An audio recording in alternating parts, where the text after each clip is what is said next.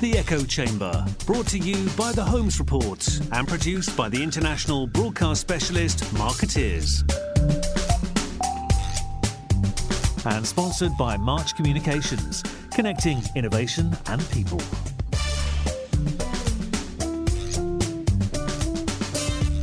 Ladies and gentlemen, welcome to the Echo Chamber podcast. This is Arun Sudhaman from The Holmes Report. We're recording this show from sunny Singapore, although we're in a windowless recording studio, as you might imagine. And we're very lucky to be joined today by someone I've known for a really long time. He's been quite a bad influence, I feel, on my career. Currently, Y&R CEO, Matt Godfrey. Matt, welcome. Thank you very much. Great to be with you. I say current because you are actually leaving Y&R tomorrow. Yep, last day tomorrow. Day. And tell us where you're going, because it's not the traditional route for a veteran, if you don't mind me calling you a veteran adman. No, not at all. I've as from tomorrow, I've done 10,280 days in advertising. Goodness me. Wow. I think that quotes as or calculates as a veteran, so I'm okay with that. But on Monday, I start as the CEO of a startup called Nutrition Innovation Group. Okay, so quite a different move. Most people, I guess, in your position, and you're still a pretty young man, I think, despite those... In my prime. despite the 10,000 days. But people, you've run three networks now. Networks, yep. So Y&R, you've been at since... 2010. As Asia-Pacific CEO. Yep. Before that, you were Asia-Pacific CEO at Publicis Asia. And before that, you were COO of Bates. Yep. So you've done your time. I have, yeah. And most people in your position, when they run out of ad agencies to work for... Are you suggesting I've run out of ad agencies to work for? I would never suggest such a thing. I can think of several other agencies that you could still work for. Not that you'd need to, obviously, because you've got a great new gig. Most people, I think, kind of go off. They launch their own consulting gig, or they go back home and they kind of do the non-exec thing for a while.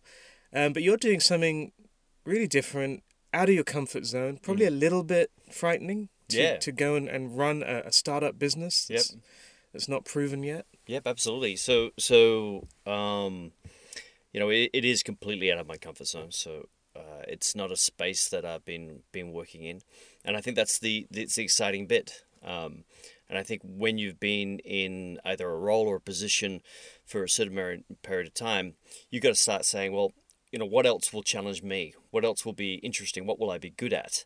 And if you don't get outside your comfort zone, you tend to keep repeating the same things you're doing all the time. And I think you become less effective for those things. Mm-hmm.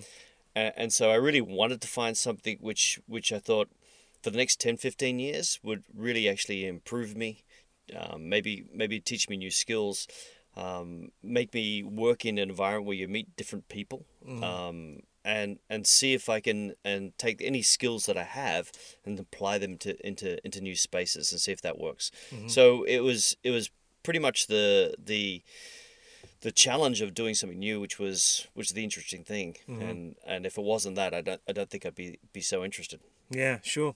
So tell us a little bit about Nutrition Innovation Group. I mean, I'm aware that they're focused on solving sugar, I think. Yeah, so which is a great thing about this company. If you look at some of the challenges in the world today, the cost of both war and tobacco is about $2 trillion.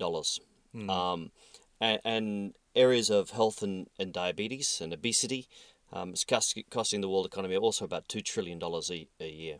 Wow. And there's about 1.9 billion people now who are classed as overweight or obese, and there's 500 million people living with diabetes as well. So it's a global epidemic, and there's many causes for that. But one of the links is processed food, and the more processed food people eat, the higher the incidence of both obesity and diabetes, and so we've been looking for. I've collaborated now with people who've been looking for a solution for that. and if we can find a way to make sugar, or we found a way to make sugar more natural, less processed, less refined, and actually healthier, but at the same time is able to be swapped in most recipes, that seems like a solution which can be really, really good for the planet. And I think that's really exciting, a company with purpose and can make a difference to not just people living today, but if you think about as places like India and Africa and China start consuming more processed foods over the next 10 years, we can perhaps help stop this epidemic spreading further. Okay, well, that sounds both worthy and fascinating, I think. So they're a Singapore-based startup. Yep, global headquarters in Singapore. And how did you come to know them? Were they a client? Yes and no. One thing we've been doing for the last 4 or 5 years is collaborating with startups. I think Y&R's had a program called Spark Plug for many years, and in that process, I think Y&R and certainly in Singapore has had at least 10 or 15 startups come through, and we've helped in various different forms. Some been in social media, some been in technology, all sorts of things. And so I've really enjoyed that process of working with innovators and startup. It's helped teach me a lot about how do you just sort of bring new ideas to market. So in that process, we got contacted a while ago about this company who they had ideas, they had research, they had the knowledge to put the product together, but they didn't know any brands, and they didn't know any people who could use the product. And so they approached me and said, look, could I help them introduce to food companies and beverage companies? And I said, absolutely, that sounds like a fun thing to do. So I just started helping them in the process of introducing them, and one thing led to another. And when they finished their capital raise, they said, well, look, we're now ready to launch. We've got customers, we've got brands, but we don't have leadership. So how would you feel about joining us full time? And so that was the switch over point. So as you mentioned, you've spent more than 10,000 days in advertising. Yeah. I'm amazed you added it all up. But what do you think you've learned along that journey that you can apply to this role, both in terms of being a CEO and in terms of running a startup? Yeah, I think what has always served me well is lateral thinking and problem solving, and whether it's a large organization or a small organization, I do think the best people in our business are really good at problem solving. And either from a client's business, when they come to you with an issue that we're trying to solve, and you need to be lateral in that process to try and get to the most effective solution for a client, or whether it's for the agency itself. How do you restructure? How do you move fast? How do you build on new services?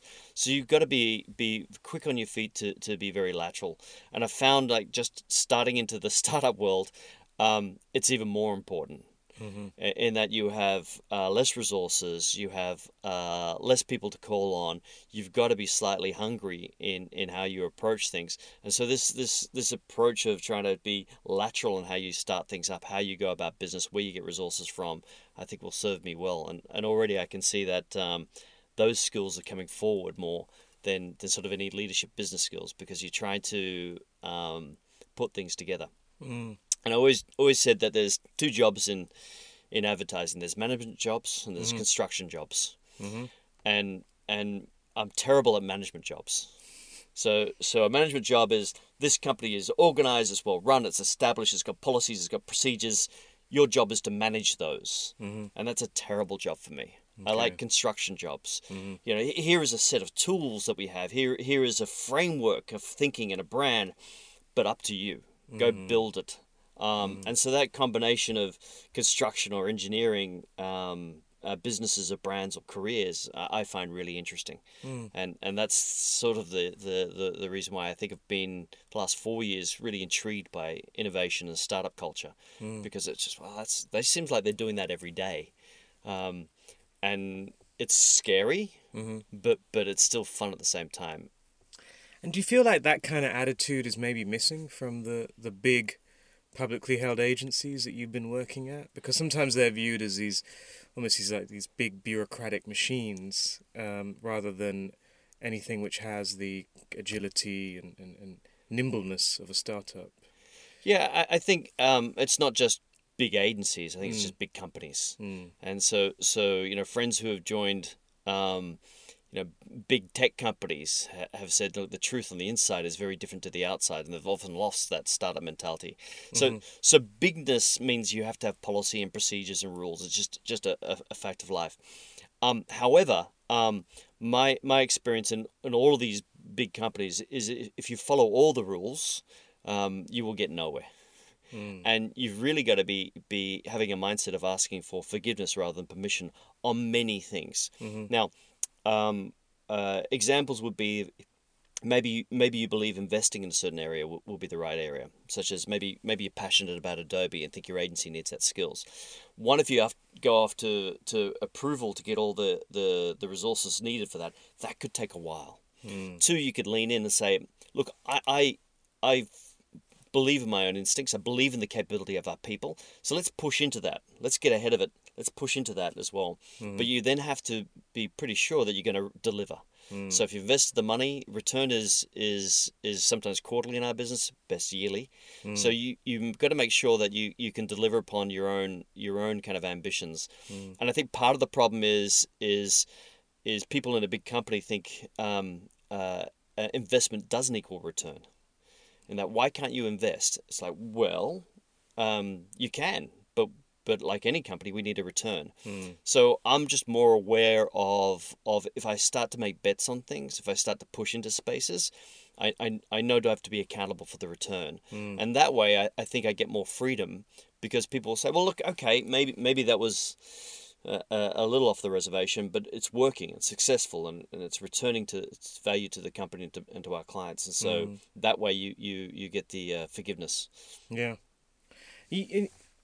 You're not just experienced in terms of management, though. You've learned a lot, obviously, about advertising, marketing, branding. What are the lessons there that you think you'd apply to how you position a startup like Nutrition Innovation Group? Yeah. So I think with all startups that we've been talking to is really try and get to that what is the big idea that you've got, what is the principal benefit that you bring to either the B2B customer you're talking to or the end customer. And too many startups I find get caught up in their product or their technology, or they get caught up in the process that they have, or they're trying to tell their story to venture capitalists, and they get hooked up on the revenue growth and the exponential revenue growth they're going to have, and they miss this piece, which is, what's the big idea. And so we've been trying to really focus on that, and so we can tell the story about look, we're here to change the world, and people go, okay, that's interesting, and people will lean in a little bit more, and I think that's the advice I'd give all startups, which is, you've got things to figure out, but have you really articulated what your big idea is? Yeah, it's a really good point. There's often this perception as well that startups don't have the resources needed to market themselves well, whether that's advertising or PR or media spend. Do you think, is that fair, or do you feel that doesn't really apply in this day and age? No, it's totally fair, and by resources, I think it's usually money. And so there's plenty of resources available. There's great consultants, there's great tools, there's great partnerships you can have. But if you're pre-cash flow, so maybe you're post-funding but pre-cash flow, and you've still got to invest in lots of different things, how much can you really invest in these arees and before you get momentum?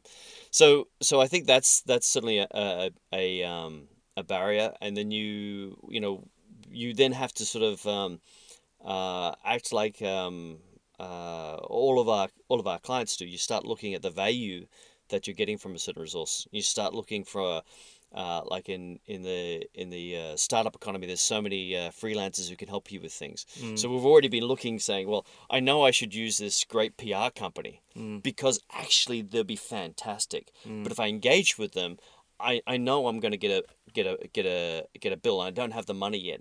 So I'm going to use this level person because it'll get me to the next piece, knowing full well that as soon as I get to that sort of speed hump, I'm going to have to engage with a more global company and a more company which has bigger reach and bigger resources. But by that time, you might have a little bit more cash flow, a little bit more momentum, and then you can actually afford to take the next step. So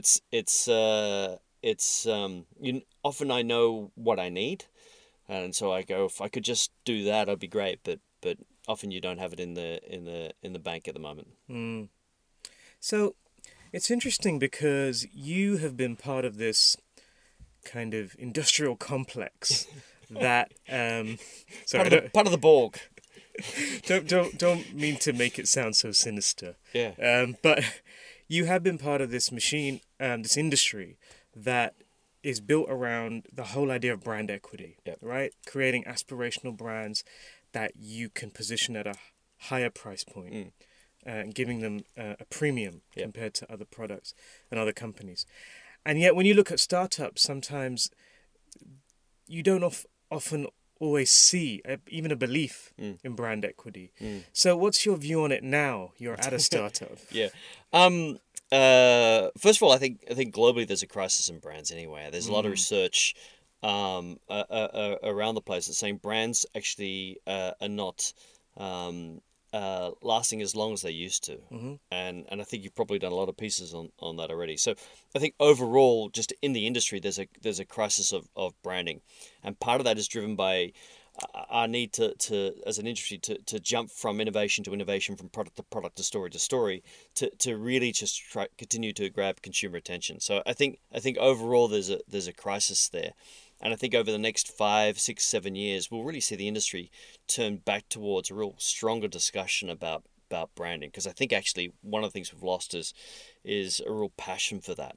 And if you look at some of where I think the last swings have been in the industry, people have got swung off really talking about branding. Because they're being dragged on. I know it's about e-commerce, or it's about digital channel planning. No, it's about social PR. No, it's about EPR. And so the channel became more important than the content in the channel. Right. And if you look at some of the fastest growing agencies for a long time over the last few years, there have been single channel agencies. So we're a social agency, or we're an e-commerce agency. And where does the brand agency fit in? For a while they've been all, well, you're classic and old, we don't need you, we don't get the future. But now when I talk to these fast growing agencies, you suddenly realize they're not growing as fast as they used to anymore. And they're now turning to say, well, we've been missing a piece. We need to add people who really understand of the brand, because we're not just building an e-commerce channel or a social PR channel, we're building a brand through that channel. And we don't have the people or the capabilities to actually talk to clients in that right ways. So I think there's a swing back to that as we become a push towards perhaps less fragmented agency relationships and more integrated relationships again, as clients saying, look, I can't deal with 7 agencies. I want one agency who can understand my brand through multiple channels. So I think it's going to come back again. For startups, actually the first thing you worry about is you've got to go meet venture capitalists and fundraisers. So they want to know the people and they want to know your story. And because you don't have a brand yet. So actually the most important thing is your personal brand. So when you walk through the door as a startup and you've got nothing but PowerPoint to sell, to share, and maybe you got a logo, that logo doesn't have trust in it, it doesn't have equity in it, it doesn't have a brand in it, because you've just started. So your personal brand is more important. So I'd advise startup people, yes, have you got your big story as well, but brand equity is something you're going to build over time as your business. But what's your personal brand, and have you told that well through the journey, particularly in the first 12 months? Okay. Yeah, it's a good point. I think your personal brand's in pretty good shape. I hope so. Depends who you ask. I think there's another thing in somebody told me a long time ago in advertising, which was if nobody hates you and nobody loves you, then nobody knows you. Yeah, so also true. It's like any brand, you're probably not looking for 100% market share. No. So Correct. So you want to have some edges to yourself so that people have an opinion. Yeah, and some room to grow. Yes, indeed. So you talked about agency relationships. I'm fascinated to hear your views on this as someone who's kind of had a front row seat. Yep. You've gone from I don't know, consolidation to everything splitting apart. Yeah. Media, creative, and now everything apparently being bundled back together again. I think there'll be more of that. I think, and whether that's agency bundling or whether clients asking for models which bundle things together in team solutions, I think we'll see more of that over the next 2-3 years. Okay.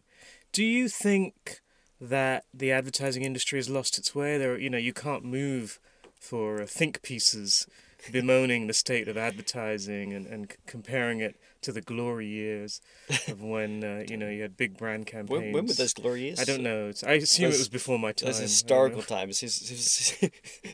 Historical times. Look, you're absolutely right. There's a lot of it out there. And so for me, I mean, I'm still always have been in love with advertising, still am.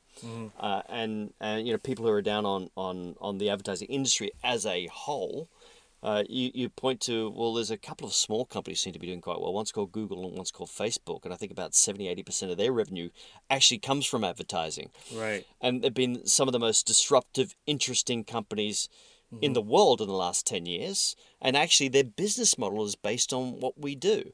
So my sense is there's probably a lot of people who are very happy in advertising all over the world. And of course, there's been people who haven't done so well through that disruption. And they're the vocal people. They're the ones who have gone, well, whatever happened to the old days? Well, those days aren't coming back. We're not going back in times and technology. We're going to go further forward. So I'm not sure people should cling to those things. I think they should look at kind of where the excitement is. Look at how much wealth, growth, and creativity is being created by companies such as Google and Facebook, Snapchat, and there's heaps more, and say, well, how can I be part of that?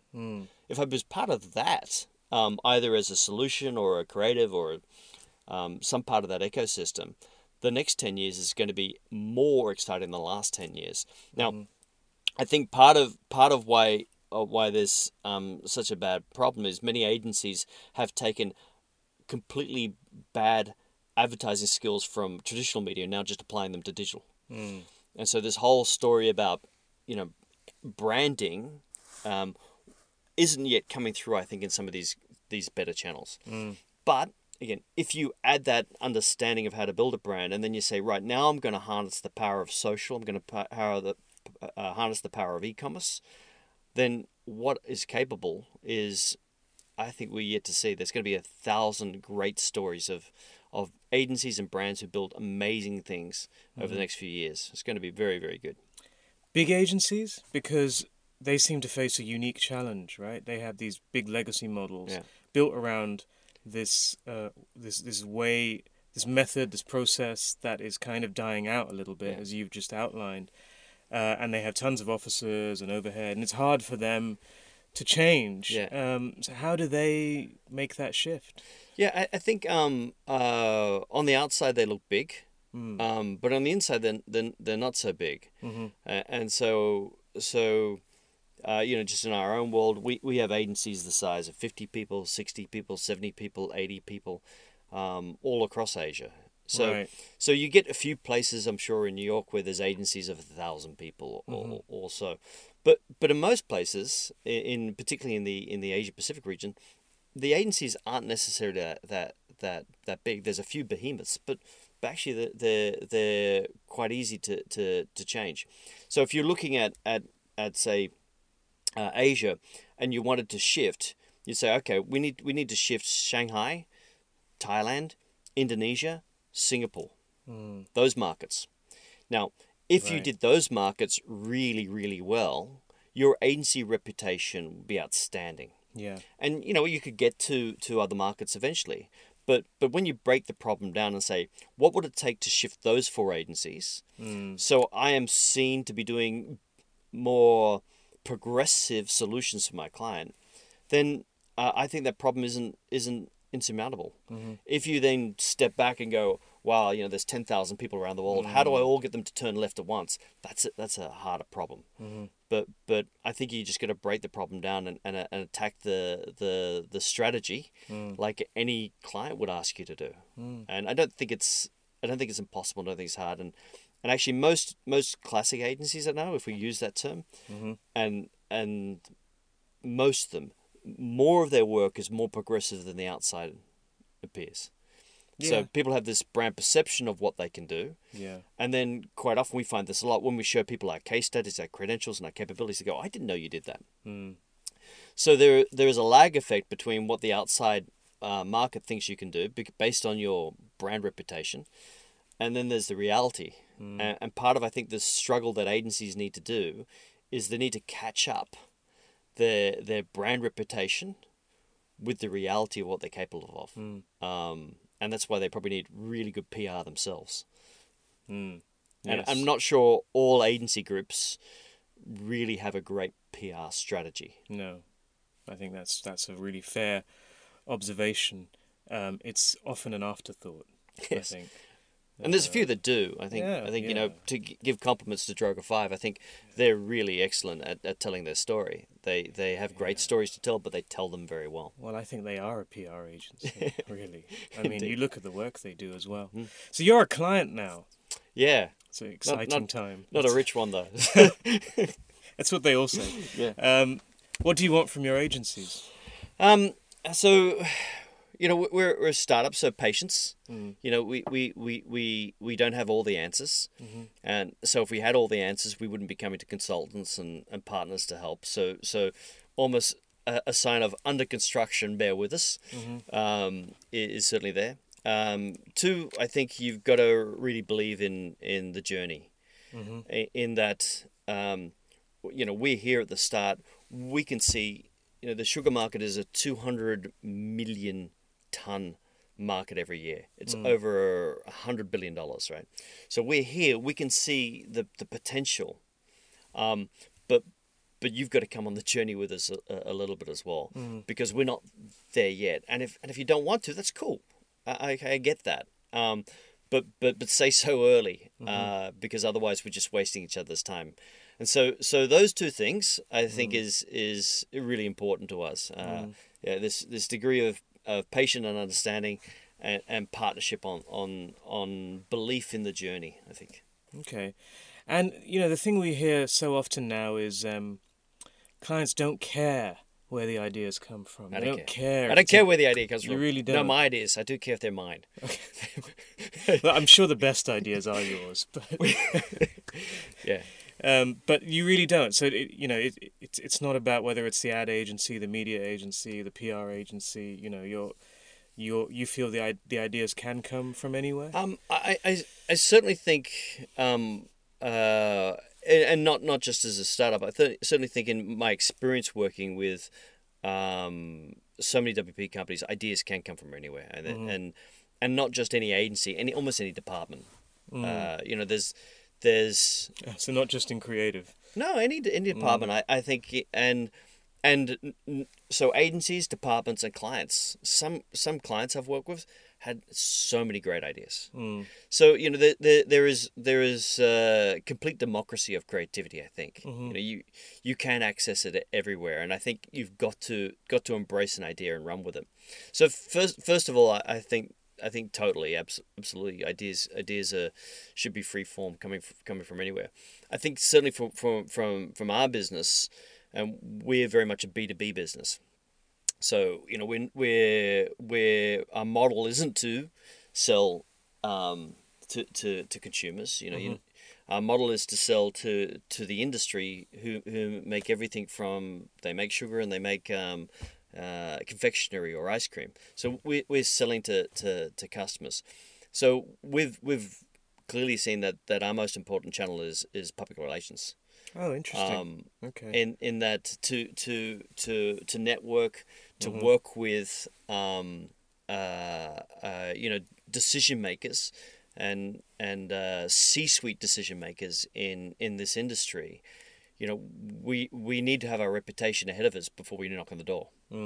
and we need to have our successes leveraged before we knock on the door. And so, in early on, we can see that a really good public relations partner will actually add a lot more value. So ideas could come from anywhere, but you still got to look and say, well, who's going to be my principal relationship, and how do I engage with them? Do you have a public relations agency?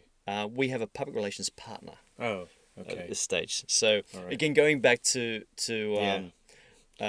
resources and money. If you gave me some more money, mm-hmm. I'm not sure if you're investing at the moment, but I'll give you a pitch. But if you gave me some more money, then we'd scale. Right. But we've already gone to people that we think get it, flexible, nimble, mm-hmm. It can help us, because we definitely need to tell that story. Yeah. So you, obviously you worked on the advertising agency side, Yep. but I suspect you're very familiar with the public relations agency world, having worked at WPP and Publicis Group. The PR world, like every, I think, discipline, is in a state of flux. Yeah. And they are, trying to get to this point where they can provide these integrated services. Do you have any particular observations on the kind of evolution you've seen of PR agencies?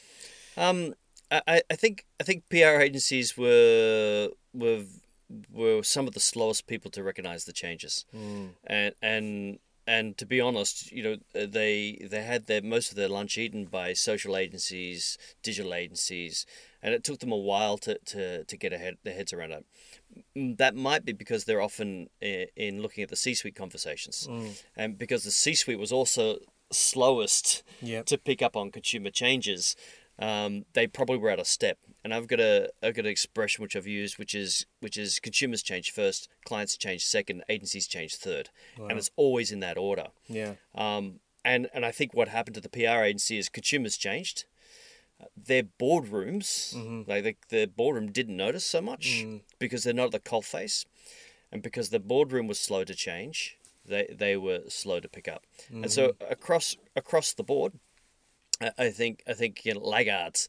Now, having said that, I think who can own the next 5 years, and I think it can be PR agencies, right? And so because they are usually good storytellers, they usually understand content, and one of the problems with so much of today's progressive communication is that it's not engaging, it's not entertaining, it doesn't provoke a response, and it's just bad content. So now, how no matter how you frame it, bad advertising is just bad content. And a PR agency, if they can bring the right resources to bear, I think they could propel themselves into we can tell your brand story in the most engaging and compelling way, and really get a heads up on a head start on a few other of the competition who have to retool everything they do to get to a point where the PR agencies already are, which is, we understand how to tell a story. Mm-hmm. Do you think they have the relationships with the clients that matter to do that? If they got a relationship, I'd go another way around, which is let's assume a good PR agency has good C-suite conversations. Absolutely. So, a boardroom issue is customer experience. That's a boardroom issue. Growth is a boardroom issue. And so that flows through down the marketing chain. So if they can leverage their C-suite connections and go down through the marketing chain on the basis of having conversations about customer experience and growth, then they're in a good position. The other way, which is if you're an advertising agency and you're connected only to the marketing department, it's very hard to go up. So it's none of it's easy, by the way. Yeah. But they're very well placed to leverage the company down. And I think you've got to be less. You've got to be more proactive and less responsive. I think. PR agency has been used to taking a brief from a client and responding to that brief. And I think it's time they start looking ahead of that and going, you know what? We know so much about the company. How do we proactively go to them and say, these are the messages you should be taking to market. These are the channels you should be taking through. This is how you drive your business further forward, and stepping up to the plate and not following the client. Yeah, very, very helpful advice, I think, because that's something the PR industry, has always struggled with. Matt, thank you so much. Thank you, man. For your time. This was fun. And good luck. Yeah. Well, it's going to be an adventure. So I'm looking forward to it. Well, we'll have you back on here at some point to tell us how it's all going. Yeah, we actually launched our first commercial partnership this week. Cool. And I'll send you the press release. So excellent. The product is available and in the market, and we have I think a good pipeline of customers. So excellent, great stuff. We'll be back with the Echo Chamber next week. Thank you all for listening. Thanks to our production partner, Marketeers, our sponsor, March Communications. You can find us on iTunes, on various podcast players. You can get in touch with us on Twitter and Facebook and all the usual channels. Thank you very much.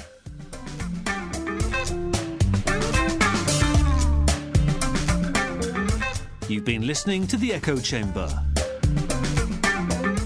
Brought to you by The Holmes Report and produced by Marketeers. Sponsored by March Communications, connecting innovation and people.